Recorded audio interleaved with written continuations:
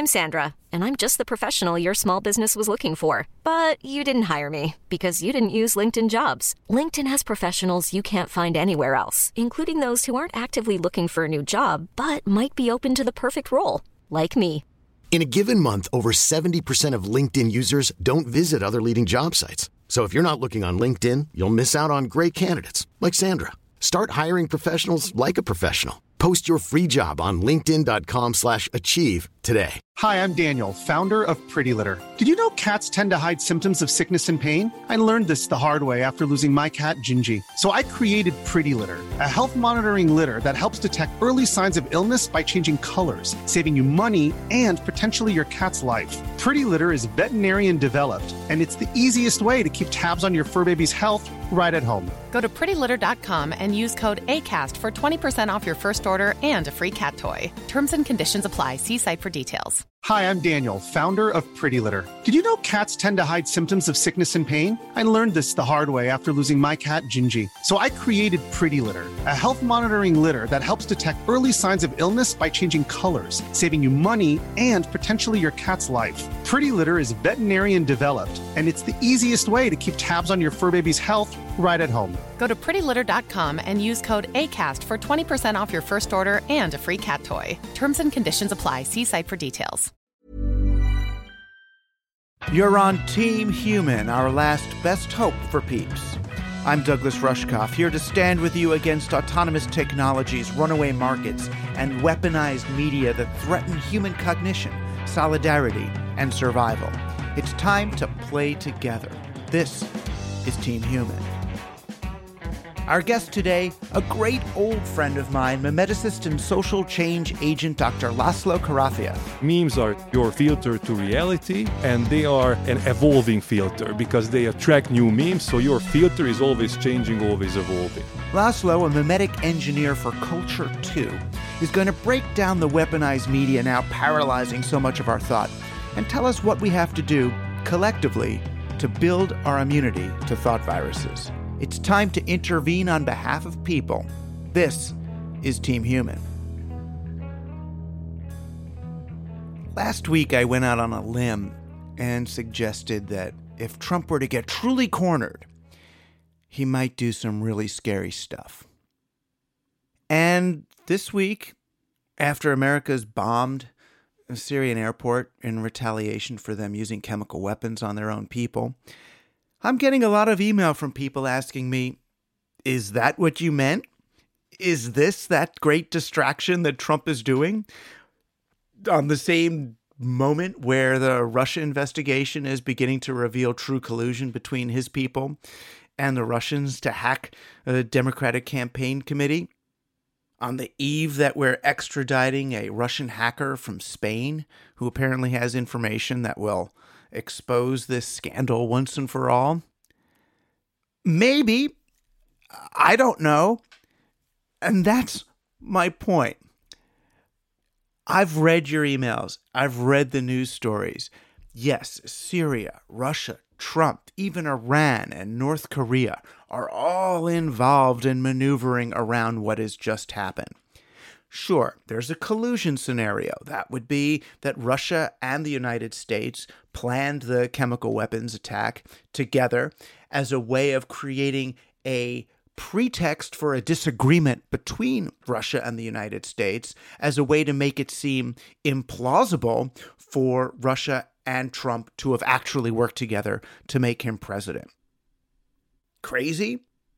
Sure, that's a crazy scenario, but it was floated even by Lawrence O'Donnell, a journalist on MSNBC, although he was also floating it less as a way of spinning a theory than showing us that it's really hard to know what's going on when you have an administration that is so willing to lie about anything at the drop of a hat that when they get up and say, this is what's happening and this is why we did it, they have no credibility. We can't know. It's blah, blah, blah, blah, blah. I mean, sure, if you got some pictures from CNN or Associated Press or somebody, okay, something happened over there, but it's really, really hard to know what. Why would Russia get involved in a collusion scenario like that? How would that benefit them? Well, maybe they've got some leverage they're trying to apply to Assad now to say, look, we could try to push you out. Who knows? Meanwhile, the New York Post and a dozen other semi-respectable news outlets came out with a bizarre fake news story about Russia, Syria, and Iran drawing a red line that if the United States were to cross it again by taking military action against Syria, that then they would do some terrible thing to us, that they would attack back. But that story was from nowhere. That story was from a fringe Arabic website with no sources, no official word. It's nothing that any ambassador of any of these countries has said. And meanwhile, perhaps more reputably, the Associated Press says that Russia knew about the attack before it happened. Not our attack on Syria, but Syria's attack on its own people. That Russia had a drone over the site where the chemical weapons were dropped, and then dropped its own bombs on the hospital where the victims were taken, presumably to cover up the evidence of a chemical weapons attack. But I guess if they were covering up the evidence of a chemical weapons attack, then they wouldn't really want America to know it all, in which case they weren't trying to create a pretext for America to be upset because America wasn't supposed to know anyway. So what's true? What's true is that this is war, people. This is war, and it's all criminal. This is the same old war that we've been having for a couple of thousand years, where monarchs send peasants off to their deaths using myths of divine providence, distraction, and fake news of cannibalism on the other side, or babies burning, or witchcraft, or Lord knows what, to get people to die for reasons that we probably never know. Some territorial dispute, some business problem, some family feud. Why use chemical weapons? And why are they so much worse than the other ones? Well, chemical weapons are really good for terrifying people. If you're going to get bombed, you kind of hear it, you get blown up, and you're pretty much dead. Chemical weapons, you kind of don't know when they're around. You can't really sleep at night because, were there chemical weapons coming? And the effects are so long-lasting and devastating. You're blind or sick or, poisoned for the rest of your life. It's a scarier kind of weapon. It's not scary to troops. Soldiers, they've got gas masks. It doesn't work in war anymore. It only really works against civilian populations. It's a form of terrorism, only the kind of terrorism really that governments use on their people more than terrorists would use on a regime it doesn't like. So yeah, I got all your questions.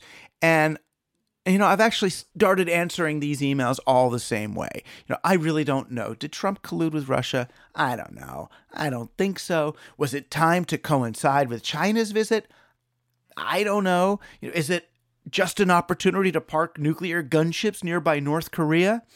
I don't know, and I don't think I can know. Yes, we are living under a presidency where the lies come so regularly, we can't even trust the very basics of what he and his representatives are saying. Yes, the painful deaths of all of these people could in fact be an exercise in distraction from prosecution. The FBI is going to be questioning a Russian hacker that was just extradited from Spain, and there could be the equivalent of scandal bombshells dropping from that this new war action would distract us from. But since most of what we're seeing in the news is either distraction or speculation, I genuinely believe it's our job as Team Human to resist the temptation to go down those rabbit holes. That's what keeps us staring at our screens all night instead of engaging with one another, forging coherence and solidarity and addressing real local civic issues that we can address with our own two hands. I'm not telling you to ignore the news, but I am saying we can't use this news as an excuse to ignore one another. You're on Team Human, coming to you alive from the Basement Media Squad here at the Laboratory for Digital Humanism at Queens College. Playing for us today, cultural alchemist Dr. Laszlo Karafiev.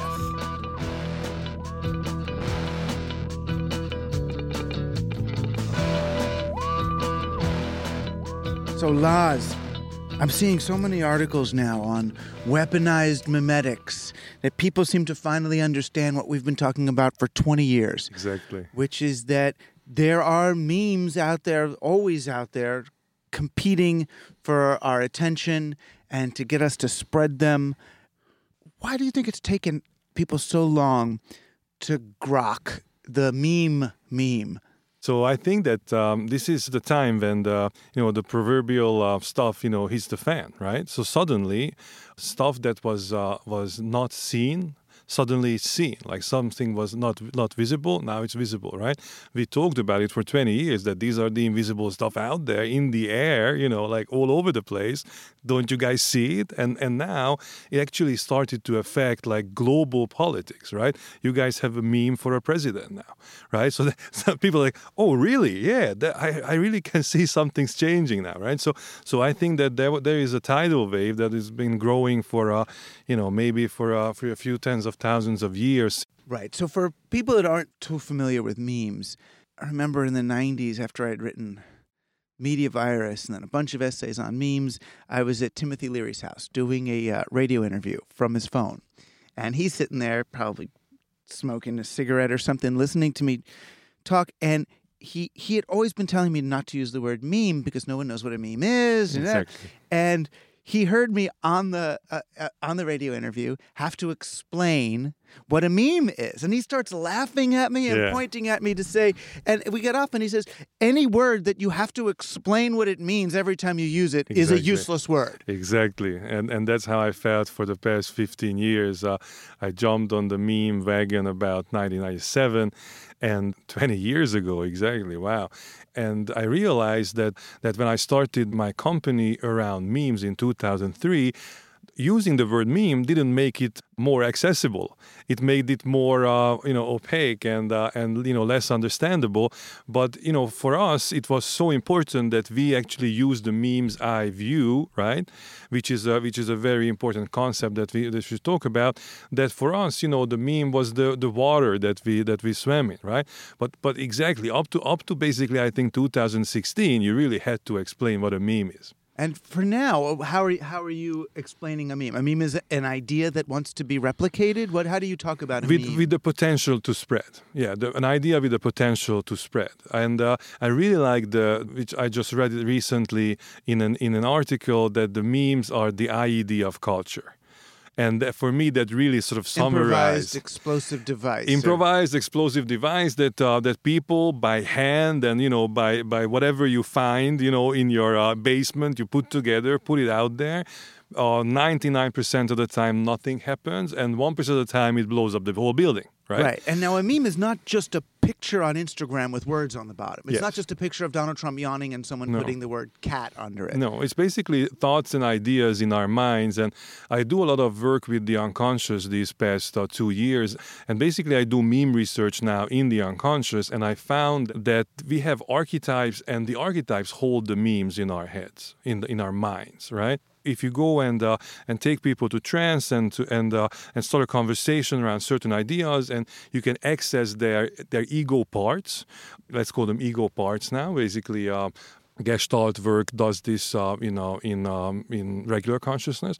It's so much more powerful if you go into to the subconscious, and then you have these archetypes. The archetype of a father or a mother or a grandmother or any other a friend or relative or even very outwardly creatures, and they hold memes. Like they somehow get memes in your mind, and those memes that they have work as magnets for other memes, right? So if you have the the archetype, let's say the hero, or you have the archetype of the victim. The victim archetype just brings in all the memes that are great for the expression of the victim archetype, right? So this is how the mind works in the subconscious, and this is pretty much how something similar works in the cultural territory, where memes are attract each other. They are sort of creating a filter bubble, and suddenly you have a meme filter around you that you're watching your word with, and you just attract all the other memes that that wants to be in your meme filter. So that's one of the most important ideas I think around meme is that they are your filter to reality, and they are an evolving filter because they attract new memes. So your filter is always changing, always evolving. And then once we move into a digital space, an interactive space, which originally might have been fax machines, but now is Twitter and Facebook and beyond, memes take on a slightly different quality. Not just in that they're spreading, but the internet itself, as many of us argued from the early days, the internet is kind of more fact-based. It's more of a nonfiction medium than movies. It's not, people are not involved in these giant fictional experiences. They're having factoid-based experiences. And I call them factoid because the facts don't have to be true.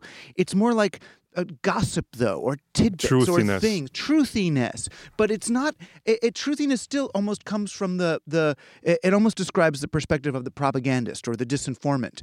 And it's not that. It's that, I used to say this to marketers all the time. No one on the internet cares about the Keebler elves. They care if there's a rat hair on the Keebler elf cookie. And because the rat...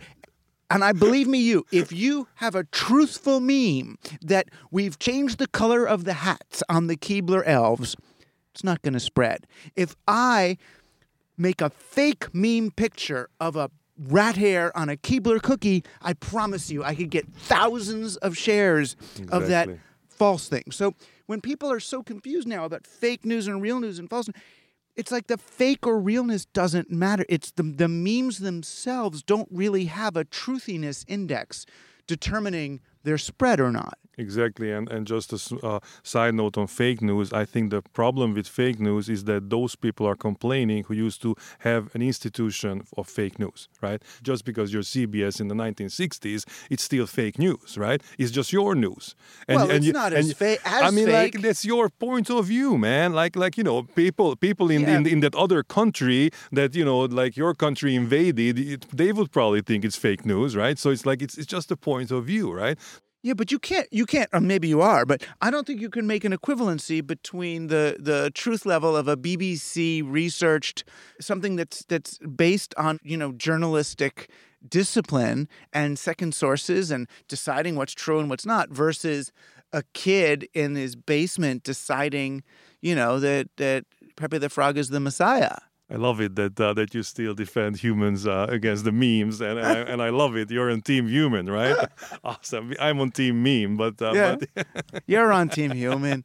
No, but there's two different things at play here. Yeah. Something's virulence as a mimetic construct. Its spread may have nothing to do with its level of truth, but there is still an objective reality that we can attempt to communicate or attempt to obfuscate. Exactly. So when Donald Trump says, "I know that Obama was tapping my phones," I get there's a level of truth to it in that if Obama's agency, which even though he doesn't run it, say the NSA was tapping a phone of a Russian and Trump happened to be speaking to that Russian, then your phone call was tapped. Exactly. It wasn't that the president was tapping your phone, but I get how you, in your constellation of the universe, why you perceive it. And those little tappings can lead to wonderful things. For instance, the whole Brazilian scandal that brought down the government and nearly the whole country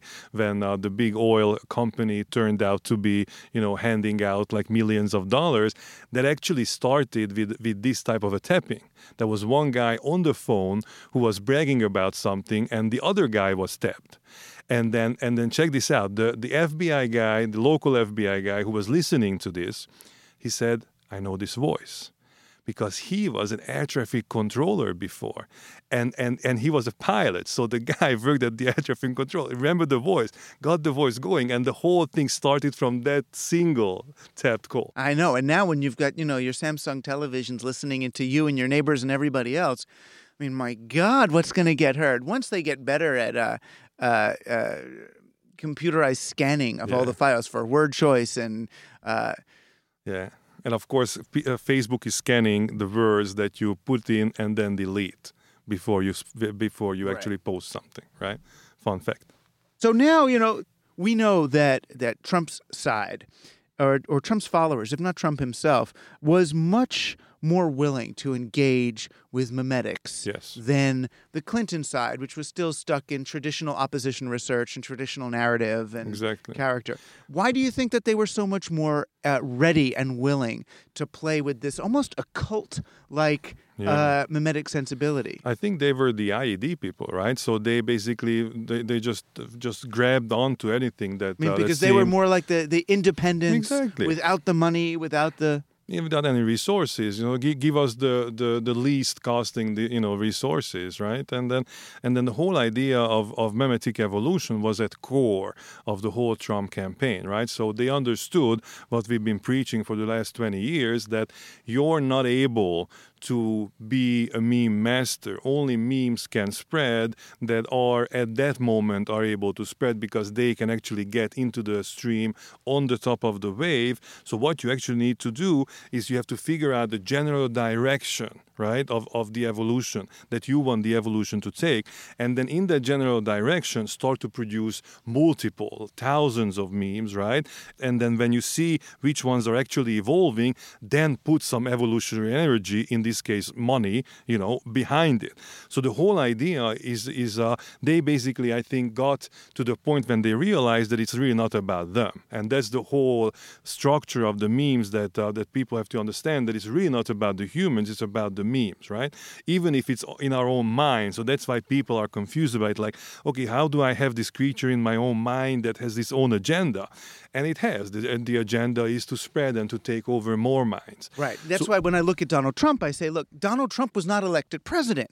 I mean, the person, it doesn't matter. Donald Trump jumped into, when we both called it this, jumped into the standing wave of mimetic culture and rode that to the presidency. He reflected back on people what was going on. And took on whatever it was thrown at him, right? The one place where skill does come in, it seems, is in the iterative process you're describing. So Trump might throw out 5 memes a day. Oh, this one lied about that. Oh, I just saw Arabs cheering 9/11. Oh, the Hillary Clinton just fell off her thing and has, scabies or something. Oh my God. And then you see, oh, this one caught on. Okay, so now that one's going in my speech. Exactly. And it's the same as a comedian. What got the laughs? What got the chants? Lock her up. Lock her up. That meme is working. They're chanting it. It's a meme. I'm going to bring it. That's it. That goes in every show now. Exactly. So just have the loop going. Have the loop going. Have the feedback loop going. But the thing is, that works for someone who doesn't care what they're going to run on. It also works at someone who's coming from the outside to the castle, right? So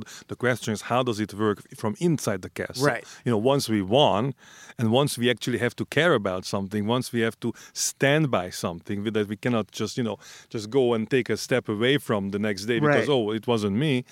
Then what happens? Right. So then the problem for me, and this goes back again to 1994, the first media virus I wrote about was the Rodney King tape, and how the Rodney King tape unleashed this massive surge of anger and culture because all these black people were being beaten by cops in Los Angeles, and it led to riots all over America. That one videotape of a black guy getting beaten by white cops.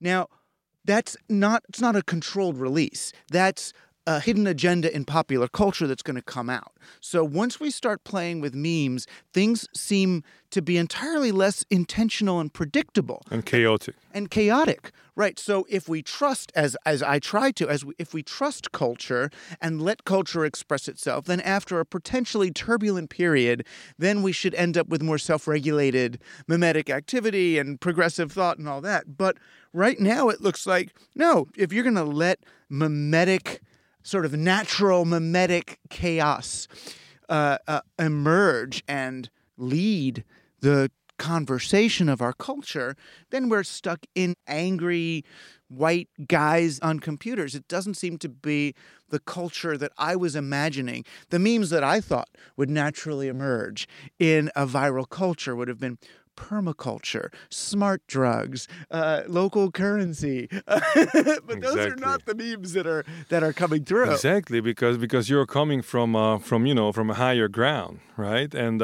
circling back to the unconscious and to these archetypes and to these trauma as the meme magnets for the personal mind, for the personal unconscious.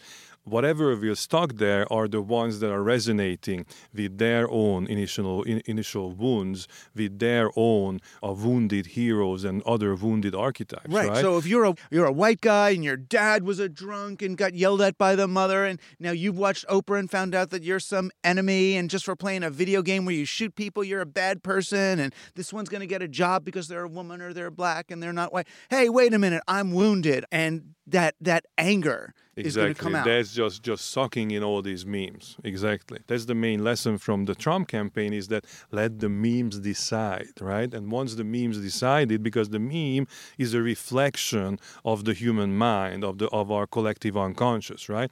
So you can see it as the level of consciousness, the unconscious and the culture. And this is how they go back and forth, like from the unconscious to the culture, from the culture to the unconscious. And of course, we would like to see something, like going towards the higher ground that actually would mean that everybody has to take responsibility for their own memes and for what's spreading, right? So the only way to get out of this and to go towards the higher ground, the permaculture and the self-regulating economies and the good communities, is when I take responsibility for my memes, right? When I said, okay, why do I have these memes? Why do I want more of these memes? And why do I want to spread these memes, right? So what's in me that wants to do this? Like basically do a self-analysis of memes, right? In a way of, getting friendly with my own subconscious, getting friendly with what's going on in my head. And then I can be somebody who will not spread these things, right? My favorite example is that 80% of the misogynist memes are spread by women out of outrage. Right? So if everybody would start to would stop spreading misogynist memes, like 80% of the memes would disappear, right? Because they don't get that when they spread it on, it spreads. Well, right. It was like, it sort of reminds me of the Hillary Clinton campaign when they come out with, these deplorables. They come up with they do their opposition research and find out the word deplorable, that we all think that they're deplorable. And they don't realize that in the mimetic landscape, the so-called deplorables are going to grab that as a badge. The same way that Hillary, nasty woman. Exactly. They should learn from their own constituency, right? Right. That this is how it works, and it works. Okay, we are the nasty women. Yeah, everybody's a nasty woman now, of course. Yeah, let's do it. Let's just band together as nasty women, right? Nasty women. This is something that really, the idea that you're not in control of this cultural phenomenon it sounds easy to say, but it's very, very easy for those people who actually earn their paychecks by supposedly controlling message, right? Staying on brand. That's the whole idea. It doesn't work. It's an illusion, just as an illusion of controlling reality is an illusion. If once you were able to surrender yourself to the idea of the memes, then you would be able to actually see the world and see all this chaos and start to see some type of order in the chaos, but that order will always be a very sort of loose and soft-handed approach, right? This is what we are seeing here, is that like to grab on, let go, grab on, let go. This works, doesn't work. This other works, maybe. Like this, this one works. Right. Okay, let's go with that. Now it's like, spread into, like forked into 3 other memes. Okay, which one of those work? So it's a time-consuming. Yeah. It is, but it's a very human process that you're suggesting people do. The first thing that's human about it is we almost dispense with the data. In other words, I want to promote local currencies, say, or permaculture, one of these great ideas. It doesn't matter. All the facts about it now, all the things that I think have brought me to it, don't matter. I have to accept now that this is not on a felt level. This was not a scientific decision. This was a mimetic impulse. So I have to go, okay, as a much softer, squishier subconscious place, why do I really want a permaculture? Why do I really want it? Exactly. In other words, from a felt level, not for the care of the future generations. What does it get? Oh, it gets me to slow down, gets me to stop worrying about a certain thing. I can think I'm not hurting the planet anymore, which always bothers me, the way I dig into the ground, and pavement bothers me. All this stuff, then I start to get into a deeper felt place. So that, for one, is a hard, difficult human thing to do.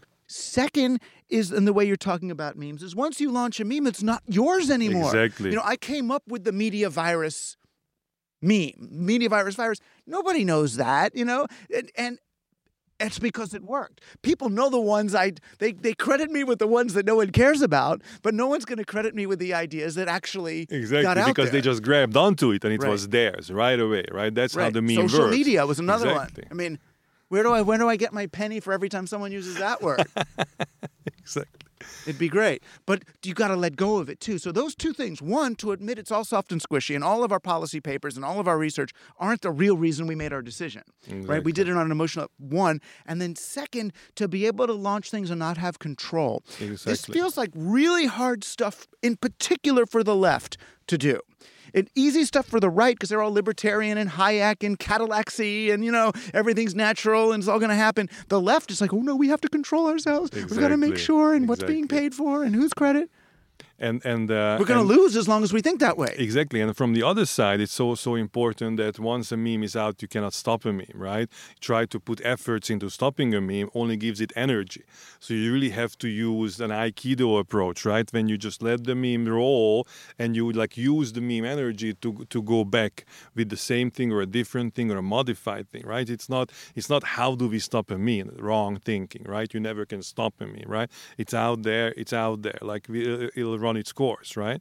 But you actually have to get into the mindset of the kung fu master or the jiu-jitsu master that would say like, okay, how do I use the energy, what's coming against me, to actually use it to create with the mimetic move, how to create my own sort of response to it, right? So never to hit reply. It's always respond, which is like take your time, figure it out, use the energy. Before we go, and let me be blatant about this. I mean, I would love for you to be serving progressive America right now. Yes, when they're sir. putting on pink hats is about as far as that side has gotten in its understanding of memetics. It's time. The right, the radical right, if that's even what they are, they've got Pepe the Frog. They got an ancient Egyptian friggin' meme that they don't even understand and don't have to. It works. It's exactly. deep in They there. don't have to. That's the key point there, right? It's just they don't have to. It's just it works, right? That's what the left have to understand. The progressive has to understand there is no control. Letting go of the control, just let the memes take its course. Make sure that the general direction is okay, and then just roll with the punches, roll with the waves. Be in that always changing the wave, the standing wave. And if I could convince the Democratic Party or Bernie Sanders revolution people to bring you in, say, as a memetics specialist, what would you do? How would you start with them? Basically, what we can do is we can do snapshots of certain parts of culture that we can actually create a meme map that shows how the currents are working now, how the waves are coming in and going. And then from those snapshots, you can actually build up a strategy that actually shows these directions, right?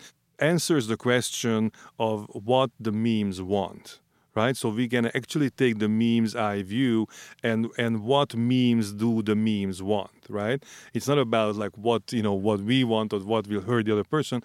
How you can actually be part of the current, right? And this is something that you can do often, and then basically be part of the cultural evolution, right? Be somebody that can take a chance of spreading and taking a bigger and bigger part or ratio of the memes that are spreading, right? right? That's the kind of the idea that you're the ones who's like always trending, right? Because if you're in the trend, you're in the wave, then that's where you have to be, right? It's really like a surfer, that type of a very fluid balance that you're surfing the meme wave, and you're constantly reacting and you're constantly leading, and you're reacting and you're leading, like basically using everything that is in you as knowledge, but also, making sure that you let everything go, right? It's like very interestingly like the knowing everything and the really releasing into the not knowing. Can the surfer who wants to go in a particular direction ever beat the surfer who's willing to just go wherever the waves are taking him? So the question that I want to answer is more like can you direct the memetic evolution? Right. And the only way to do that, if you have the meme's eye view, and the only way that you can, if you're in the flow, right? So the answer is no. If you're standing, on the bank of the river, right? You have to jump in. Like you have to be part of it in order to make sure that you can actually start to swim, right? You'll never be able to do anything from the bank of the river saying, oh, those are bad memes, I'm not going in there. Just getting dirty, I'm not doing that, right? That's not the way. Like you have to probably swim up to the source and start something from over there. You got to jump in the river. Exactly. And join Team Human. Finally. Thank you, Las. Thanks for having me. You've been listening to Team Human. Playing for us today was cultural alchemist Dr. Laszlo Karafiath. You can find out more about him and his memetics techniques at Culture 2 Inc. or go to teamhuman.fm where you'll have links to his work. It's been a pleasure engaging with you today. I know these are scary times, but the more we stick together, the more coherent we can be, the more we look into each other's eyes and forge ahead, the stronger we will be. Team Human is a project of the Laboratory for Digital Humanism at Queens College, CUNY. We're supported by our listeners who can go to teamhuman.fm and find the virtual coin slot to support us either with a one-time contribution or even a regular gift. We're also out there looking for funds. If you've got any good ideas of organizations who might want to support us or radio stations that might want to play us, we are all ears. Come to teamhuman.fm and hit the contact button. I'm Douglas Rushkoff. Thanks for listening. You're on Team Human, our last best hope for peeps.